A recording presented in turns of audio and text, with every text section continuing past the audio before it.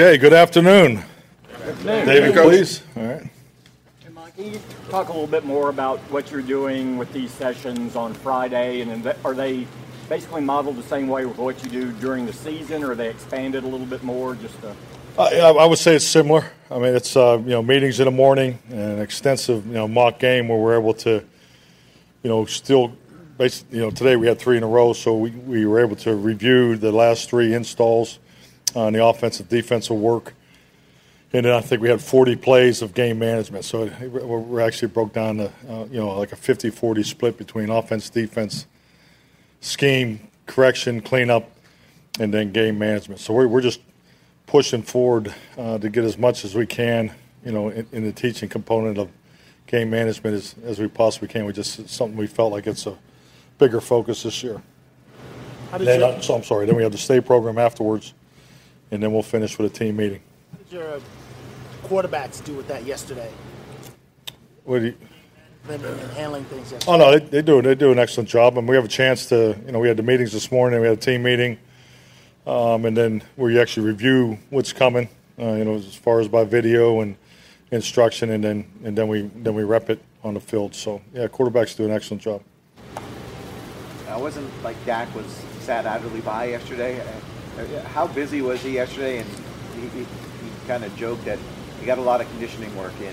He had a lot of conditioning work. I think Brett actually worked him too much. But his conditioning was high, so I think it just points to what kind of shape he's in. But he did the mock game today. He's done everything that was asked today, just except throw. So and we don't need to really throw the ball that much in the mock game, anyways. When you look at your future schedule and practice and going to Canton, do you have could Dak start throwing again on Tuesday before you all leave? Really, that's probably a better question for Monday. I'm hopeful that he continues to progress throughout the weekend, and I think we're going to reassess Monday morning. How do you balance that? Because you have Tuesday and then you wouldn't throw again for another 3 days. Weighing the benefit of putting 4 more days on top of it versus doing something. Is it just strictly if he can throw, he can throw? I mean, David, honestly, I'm just going to let the rehab process answer that question. I mean, I'm really focused on him getting back where, it's not an issue. We definitely would bring him back later than sooner, from a mindset as far as, the way we look at it. So if that's Monday, great. But, we'll just have to wait after Monday, because obviously Monday's the off day. But we'll see what Monday brings us. When you say you think he did a little too much yesterday, was that something like the GPS numbers were showing you, or just something from feel, and how will that impact what you expect the next time? I'd love to share all that detailed information with you, but I probably shouldn't. But that was a joke. That was a bad one, though. But he had a lot of work. Had high GPS numbers, so I think. But I know they just really pushed it yesterday out there. So, Britt and Dak have been working exclusively, and I just think, like anything, he doesn't want to lose. He doesn't want to lose any of the conditioning as he goes through this period. Because the team periods are so beneficial, all the way around. Particularly in the way you look at the conditioning. Anything stand out yesterday from the emphasized run game work and practice? I don't know. What'd you think? I talked, 1 back, 2 back. Yeah, good stuff. Phone booth football, the receivers don't understand why we put 22 guys all together like that, but you need it. No, it was good work. I enjoyed it. I think you have to you need more of that today than you probably have the chance to practice it. But I really liked all the 2 back, phone booth football that we were able to get in yesterday. Look forward with your run defense in training camp and preseason, maybe in camp when it's not live, to see how they're progressing. Well, the most important thing is the timing, the footwork, getting the blocking schemes in sync, particularly the zone blocking. That's usually the first that comes together. You get more into the pattern concepts where you're pulling a guard or a center or tackle, angle pull. So that, the timing of that and the way the back fits, it just takes time to get it synchronized. And it's no different for the defense, that they're fitting, they're hitting their targets, and their ability to keep their gap integrity and run off the block. And so, this is what training camp's for. I mean, we just need the work. I mean, we look like a team that's practiced 2 days in pads. I mean, that's where we are. It's not abnormal, but this is why you have training camp. You had a lot of emphasis on the run game, yet CD found a way to stand out with a couple touchdown catches. Does he continue to impress you, or you just expect those things from that defense? I mean, that's good observation because then it also creates one-on-one situations. You know, you get into those type of 4-minute situations, and you know the backed up series was good work, but you know the ability to create the one-on-one outside with all that room, you know, that definitely plays to CD's strength because his ability to, you know, not only burst but you know drop his weight and you know particularly the double move routes and yes, but yeah, creating one-on-ones for all those guys, I mean, it definitely gives them a lot more room to work. How is Anthony Brown responding to all the competition in the cornerback room, and especially with all the veterans coming? I think Anthony looks great. I mean, number one, I think he's had a tremendous offseason. I mean, you look at the weight and the size that he's put on. He's, you know, his weight is up in a good way from last year. So I think Anthony's having an outstanding camp. Maurice Kennedy. Yeah. Did you have any idea when OTA started what you really had in him, and over the course of camp, what have you kind of come to see about him and his style of play? You know, I did not. Maurice has been because you know because obviously wasn't here last year and then he came back off the knee surgery. So the thing that really excites me about him is his instincts and ball skills. I mean his ability to play, you know, with the anticipation. He's made some plays on the ball. So I've been very impressed with what he has shown so far. You guys got a lot of corners. I know you don't need to make a decision on a 53-man roster today, but how difficult do you anticipate that decision will be with all the competition that's there? Well, you want it to be difficult, but yeah, I think history will tell you. I mean, and particularly you know the last 10 years, you know, sub offense and defense has gone up so much. The quarterback position is stressed more. You look at the course. My point is, you need all of them. I mean, you can't have enough corners. Corners are playing more. You know, they're playing more on special teams. They're playing more on the sub package groups. So I think it's healthy, but you know, I don't know if I've ever had a year that your cornerbacks haven't been stressed from a health challenge in the last 10 years. I think it's just you know the numbers. It's the number that they play a lot more. The space of today's NFL it's a lot more challenging for those guys. What's the highest number of corners you've ever had on a 53-man roster? Well, I think you look at it more secondary. You know, I mean, I've been involved where you know the traditional used to be 10, and then I've seen it as high as 12. You know, so you can make an argument it could be 13 if you just look at pure numbers on who plays in the game. So to me, the players in the competition of camp and preseason game answers that because I mean you really want the competition to decide the final roster. And I never really looked at it as the 53. I think it'll be 68 with the practice squad. So we're going to need all those guys, and so it's healthy. And you know, I think I've already said it. You can't have enough corners.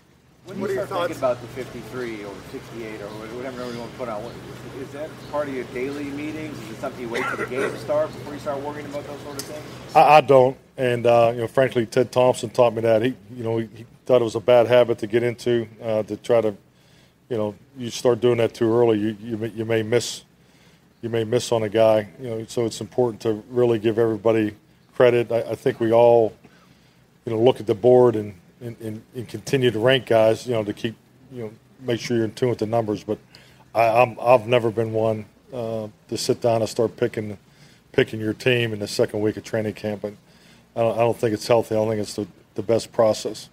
Robinson back the corner. Reggie Robinson, how has he looked so far? He's doing well. I mean, I think he's definitely more comfortable. You know, I think that, you know, the fact of, you know, especially when he's switching, he's a lot more competitive, and I think he was thinking too much last year, and that was part of the position change. So, you know, I'm looking for him to take advantage not only of his corner opportunities, but you know, he really needs to you know, grab a hold of the special teams opportunities also. What are your thoughts on Dan Quinn, just in terms of what he's doing in practice, what he's doing in meetings, what he's trying to achieve with the team? Super impressed with Dan and what he's done. I think like anything, you know, a coordinator, you have to get your staff right. That's such a big part of this, and frankly, it's the hardest part. You know, the player relationships are. I think we all enjoy that. You can see how he's brought the room together, but you know, going back to when he first arrived, just the extra meetings, the extra time that he put with the staff, you're definitely starting to see the benefits of it. Because when the staff's right, the relationships with the players are better, and the communication's better. Your whole process is better. So Dan's doing a fantastic job. Was that an issue last year? No, there's nothing. We're talking about this year. No, complimenting Dan on the job he's doing. Now, after driving your truck off the road when learning about Hard Knocks, now that you've been here and worked with it a couple of weeks, has it been less intrusive than maybe you were concerned it would be? Are there times you don't notice they're there? How is that going? I mean, the staff's wonderful, but I think the fact that I almost wrecked my truck definitely reflects the challenge that it brings. No, it's just different. I mean, it'll always be that way. But I think our guys, the most important thing is you can't let it be a distraction, and it hasn't been for our football team, hasn't been for the players and the coaching and the support operations, and that's really the most important thing to me. They can't make it any easier for you. They're very accommodating. They're very professional.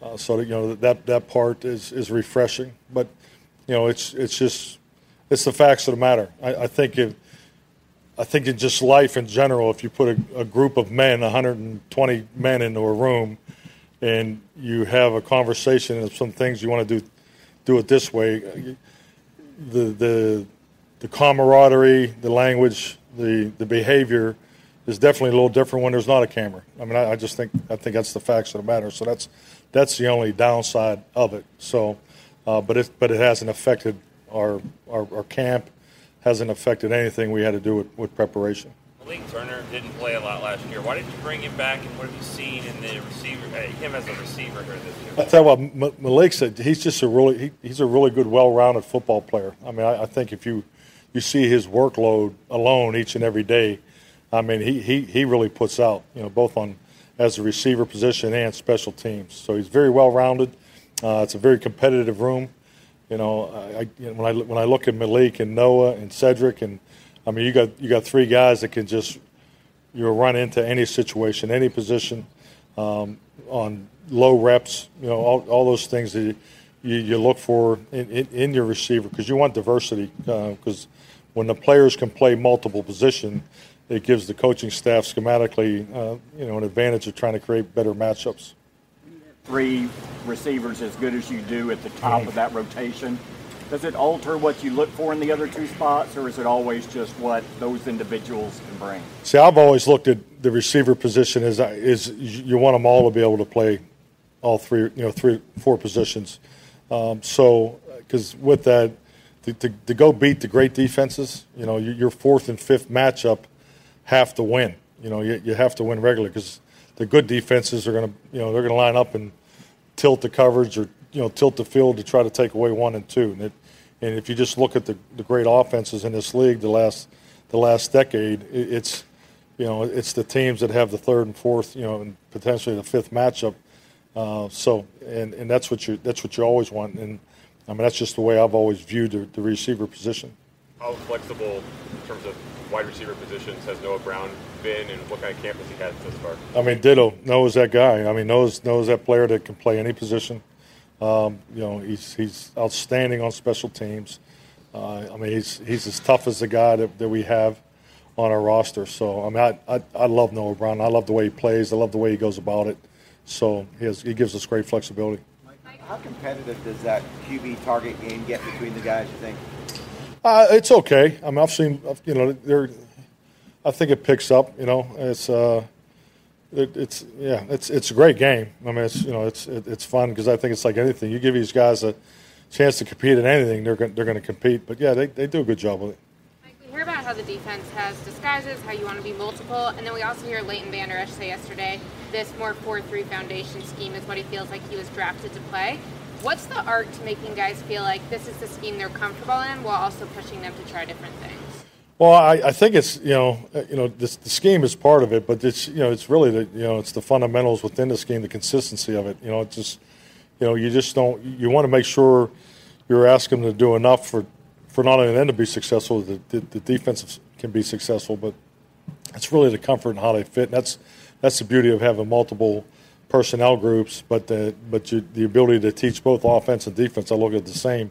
you design things by concept. If you stay in a concept-driven approach, it gives you the ammunition to get into game plans and line up each and every week. And I think with that, when you take that approach as a coach, it really simplifies things for the players. And you can just see the way we're playing so much faster right now, and but we can play even faster. So, and that's really the ultimate goal. But guys are having a clear understanding, and the communication is getting better each and every day, and we just got to keep building on it.